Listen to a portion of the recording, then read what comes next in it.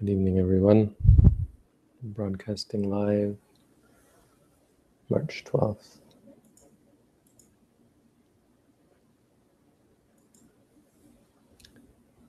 Today's quote purports to be from the Jataka, but it's either not a direct quote or that's not the source. It doesn't really matter. It's a good quote. Hopefully it is something the Buddha said. But what we do have is a quote from the Vidura Jataka, the Vidura Pandita Jataka. Haven't really gone into the context of the quote, but it has to do with Raja Vasating, dwelling with the king, with a king, a person who is able to hang out with a king because kings can be difficult to deal with. So it's an admonishment. The quote that we have is much more universal.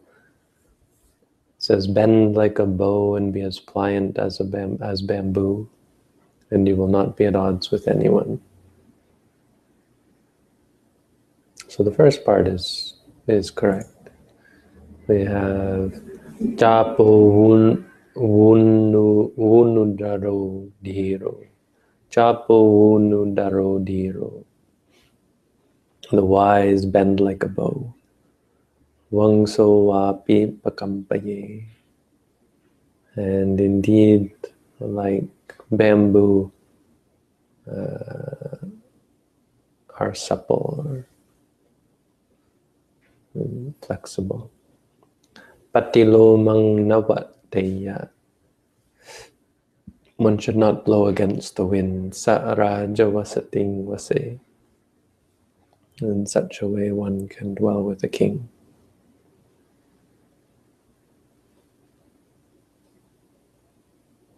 So I'm not entirely convinced at the wisdom of the saying. It sounds good, but I'm not entirely convinced that it's something the Buddha would have endorsed for his monks, because it's retelling a story. This is where it comes from. It's retelling a story of how to live, how I think a father admonished his son. I have to do better research on it, but about how to live with the king. And so when you live with a king, there are compromises that need to be made, and that's why it might not be the best advice for us as spiritual practitioners. Now, if you have to go and live with a king, probably good advice. Don't blow against the wind. I just mean to say that there's potential room for blowing against the wind, for standing strong, that you shouldn't always bend over backwards to try and please others. But I think there's an argument to be made that in the case of dealing with kings, at least in a conventional sense, this is good advice, but a lot of the Jatakas are just that, they're conventional advice. And sometimes it points to the necessity to compromise yourself in your spiritual practice in order to maintain worldly status and position, and even harmony. Right? A person who lives their life as a monk is going to have a hard time living in society, and not going to. And maybe that's part of the interesting situation I find myself here in the West with. That often gets in conflict with people who think that I'm going to act as an ordinary person. Not that I'm not a person, but as a monk we live by a different set of rules. different set of ideas. But if you are rigid, which monks have to be in their practice of the rules, there's no way I could live with a king, for example, because I'd have to bend over. I'd have to be able to bend and bend to his will and be pliant and so on. But there is a way, of course, by which this verse can be understood as being universal, and that's, in a sense, going with the flow, not purposefully trying to stir things up or cause problems, being intent upon harmony, samaggarato, samaggarati, one who puts aside one's own desires for the betterment of the group. There's a story of 3 monks who dwelled together for the rains, and the Buddha asked them how they managed to live so well together, and they said, we just put aside what we wanted to do and thought about what was best for the group, or waited to see what the others wanted to do. So no one was pushing or obstinate in their own desires and their own intentions.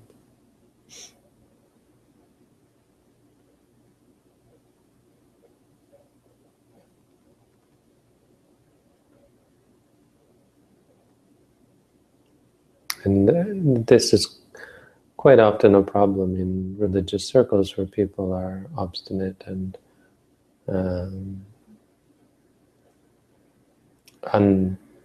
unamenable to change.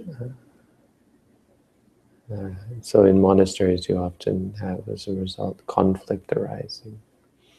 They say with lay people, there's a quote, I think it's from somewhere in the Tipitaka. The Buddha says, or somebody says, that among lay people, conflict usually arises based on sensuality. So everybody more than one person wanting the same thing and fighting over it. Kids fighting over things, married couples fighting over their needs and their wants, and friends and co-workers, that kind of thing, all fighting over, out of greed mostly, out of desire for the same things, and competition and conflict of desires and that kind of thing. With religious people, conflict usually arises based on views, arguing over views. So this is how schisms arise, this is how religious conflict comes about, and so on. But no, even simpler, in a monastery, a monk will often get an opinion about something, and can make you very angry because you have an opinion about other people, and you're unable to tolerate the ways of others. Sometimes simply as a matter of partiality, you believe things should be done a certain way, and they're not. But sometimes with good reason. Sometimes monks are breaking rules and so on. And so in terms of principles, I think you have to be careful with this kind of saying. It's not proper to compromise your principles. But sometimes you have to compromise your opinions. You have to be willing to be pliant, and you have to be open-minded. And sometimes even not as far as compromising your principles, but as far as being accepting of others who keep different principles. So monks who break rules, for example, it doesn't really help the situation to get angry at them, or to blame them, or to scold them, ridicule them, vilify them, which often happens. Breaking rules also often happens, and so it's an example of if we were to go around vilifying the monks who broke rules, or we never get anything done and we just create more and more conflict. It wouldn't solve the problem. So you have to be more creative than that. And this is where being pliant and bendable is quite useful. So, I mean, and of course that applies to any situation where you don't want to compromise your principles, but you often have to be quiet about other people's seeming lack of principles, or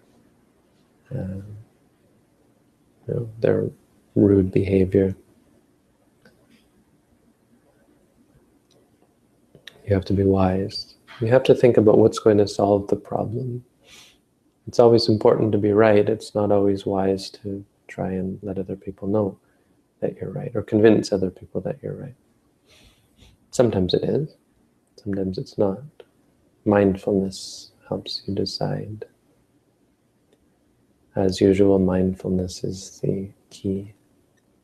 If you're mindful, you don't have to worry too much about these things, because you naturally bend like bamboo, but you don't break. Bamboo is an interesting plant, and it's a useful comparison here, because if you've ever tried to break bamboo like this, it doesn't happen. You're more likely to, well, it eventually will break, but you'll end up cutting your hands as a result. If you've ever tried to cut bamboo, snap bamboo. I grew up in Northern Ontario, and you broke sticks like this. This is how you walk into the forest, you just broke sticks. So when I tried to do that with a flimsy little piece of bamboo, so bamboo is a good example of bending but not breaking. And that's, I think, a useful analogy. That in most circumstances you should bend, but in most circumstances I think you shouldn't break, which would be compromising yourself or allowing people to really take advantage of you. Sometimes you have to give a little, let people go a little ways, but to genuinely let people take advantage of you usually isn't to their benefit or your own. And letting people walk all over you is just bad karma for the other person, so it's not ideal in any sense. But there are times where, if you're being forced into something, or people are forcing their will upon you, sometimes you have to be patient. And bend, but don't break. Don't let it get to you, I think, is another aspect of this. Don't let other people's problems become your problems.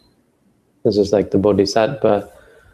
Bodhisattva, when he was a recluse, and these women came to listen to him, saw him in the forest, and came to talk to him, to listen to what he had to say, and he taught them. And then it turns out these were like the king's harem. And the king came and saw them sitting at the feet of the Buddha and thought he had was seducing his women, and so he got his man to cut off his ears and cut off his hands and cut off his feet. And the Bodhisattva kept saying, "Oh, that's my patience isn't in my feet. My patience isn't in my hand." And then he ended up killing him. But the Bodhisattva, or he got to the point, he actually didn't kill him outright. He just cut off all his limbs and ears, and then the earth swallowed him up, the king. And then the Bodhisattva died.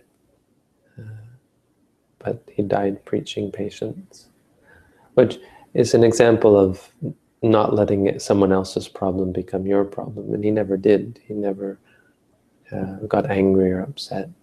But he had no, it's not like he could get out of this. He was being held down and tortured. So not having any way out, he was just patient with it. Didn't let it become his problem. That's, I think, an example we wouldn't normally associate with bending but not breaking. It made people thinking he should have struggled, or he should have yelled at the king, or got angry, or talked about how bad it was, or so on. But I think that's a good example of this idea. We shouldn't let it become your problem. Anyway. Robin, you want to say something? You're leaving tomorrow? Yeah. Tell us how your course was this time. My course was very good. It was okay. It was the advanced course, which was a little scary because I felt like I barely passed the foundation course and I didn't know what an advanced course would be. And then you let me know that it's actually a review of the foundation course. So that was good. It was a little more comfortable this time around. It was good. A little more familiar. A little more systematic as well. I mean, I know you don't know what's being, what the process is yet, but you can see there's a process every day. We're giving you a new step. You don't know what the steps are, but you know that you're on the next step. And it tends to feel a little more systematic. And yeah, of course, the familiarity. Yeah, that helped. Okay. Anything you want to say to the group? No. Wasn't there something we wanted to talk about? You wanted to mention that you might need a steward here. Oh, right. You wanted me to answer, but I agreed. So I should talk about that, right? Not you? It would probably be better for you to give the description of what you're looking for.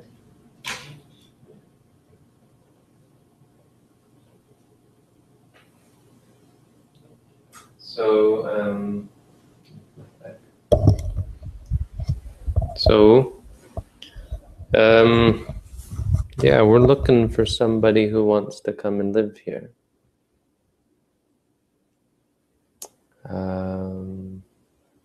Why again?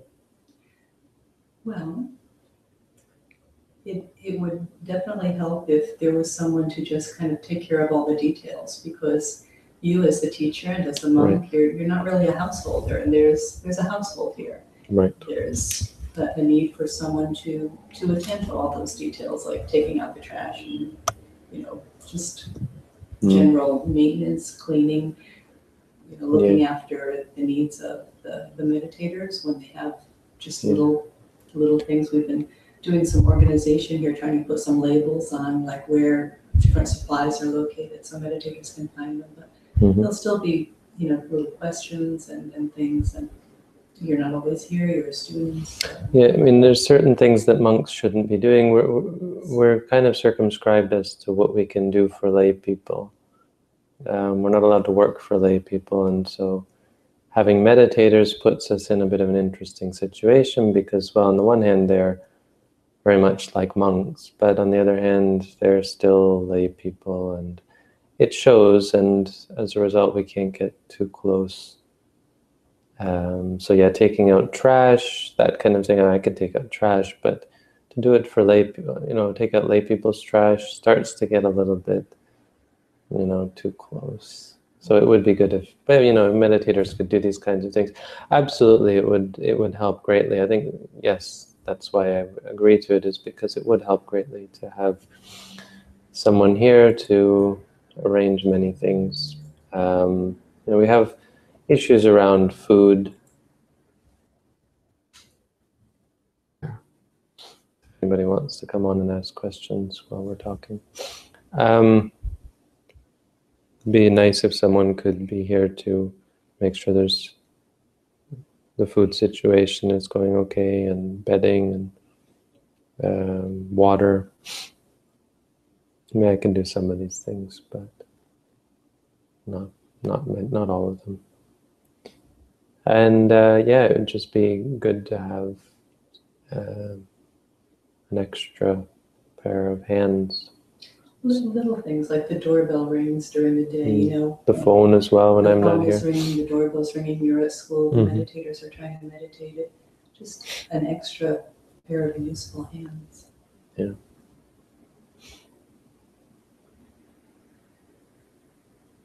So if there's anybody out there who'd like to come and stay with us for an extended period of time, I think we could host one person on an extended basis. Now it would be an extensive vetting process, and you'd probably have to prove yourself as a meditator, at least on a basic level. That's a meditator in our tradition. You'd have to sort of prove your sanity and I don't know what else, but I mean, it's not going to be rigorous. It's not like you got to pass a test or anything, but just want to make sure that you're a good fit. You probably have to prove yourself as a meditator, at least on a basic level. Tom, you got to turn off YouTube. If you come on the Hangout, you got to turn off the YouTube stream. Okay. Whatever stream you got open. Oh, he left. You turned off the wrong stream. You turned off the wrong stream. That's easy enough to do. If you're listening to the audio or watching the YouTube video, you have to turn it off before you come here. Anyway, I don't think Tom has questions. Tom's just one of the people who comes on.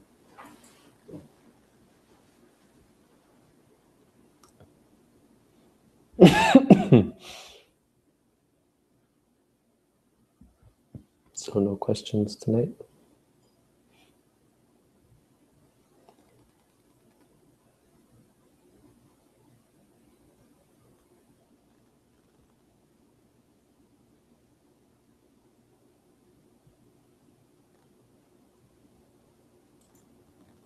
All right, then have a good night, everyone. Thank you all for tuning in. See you tomorrow.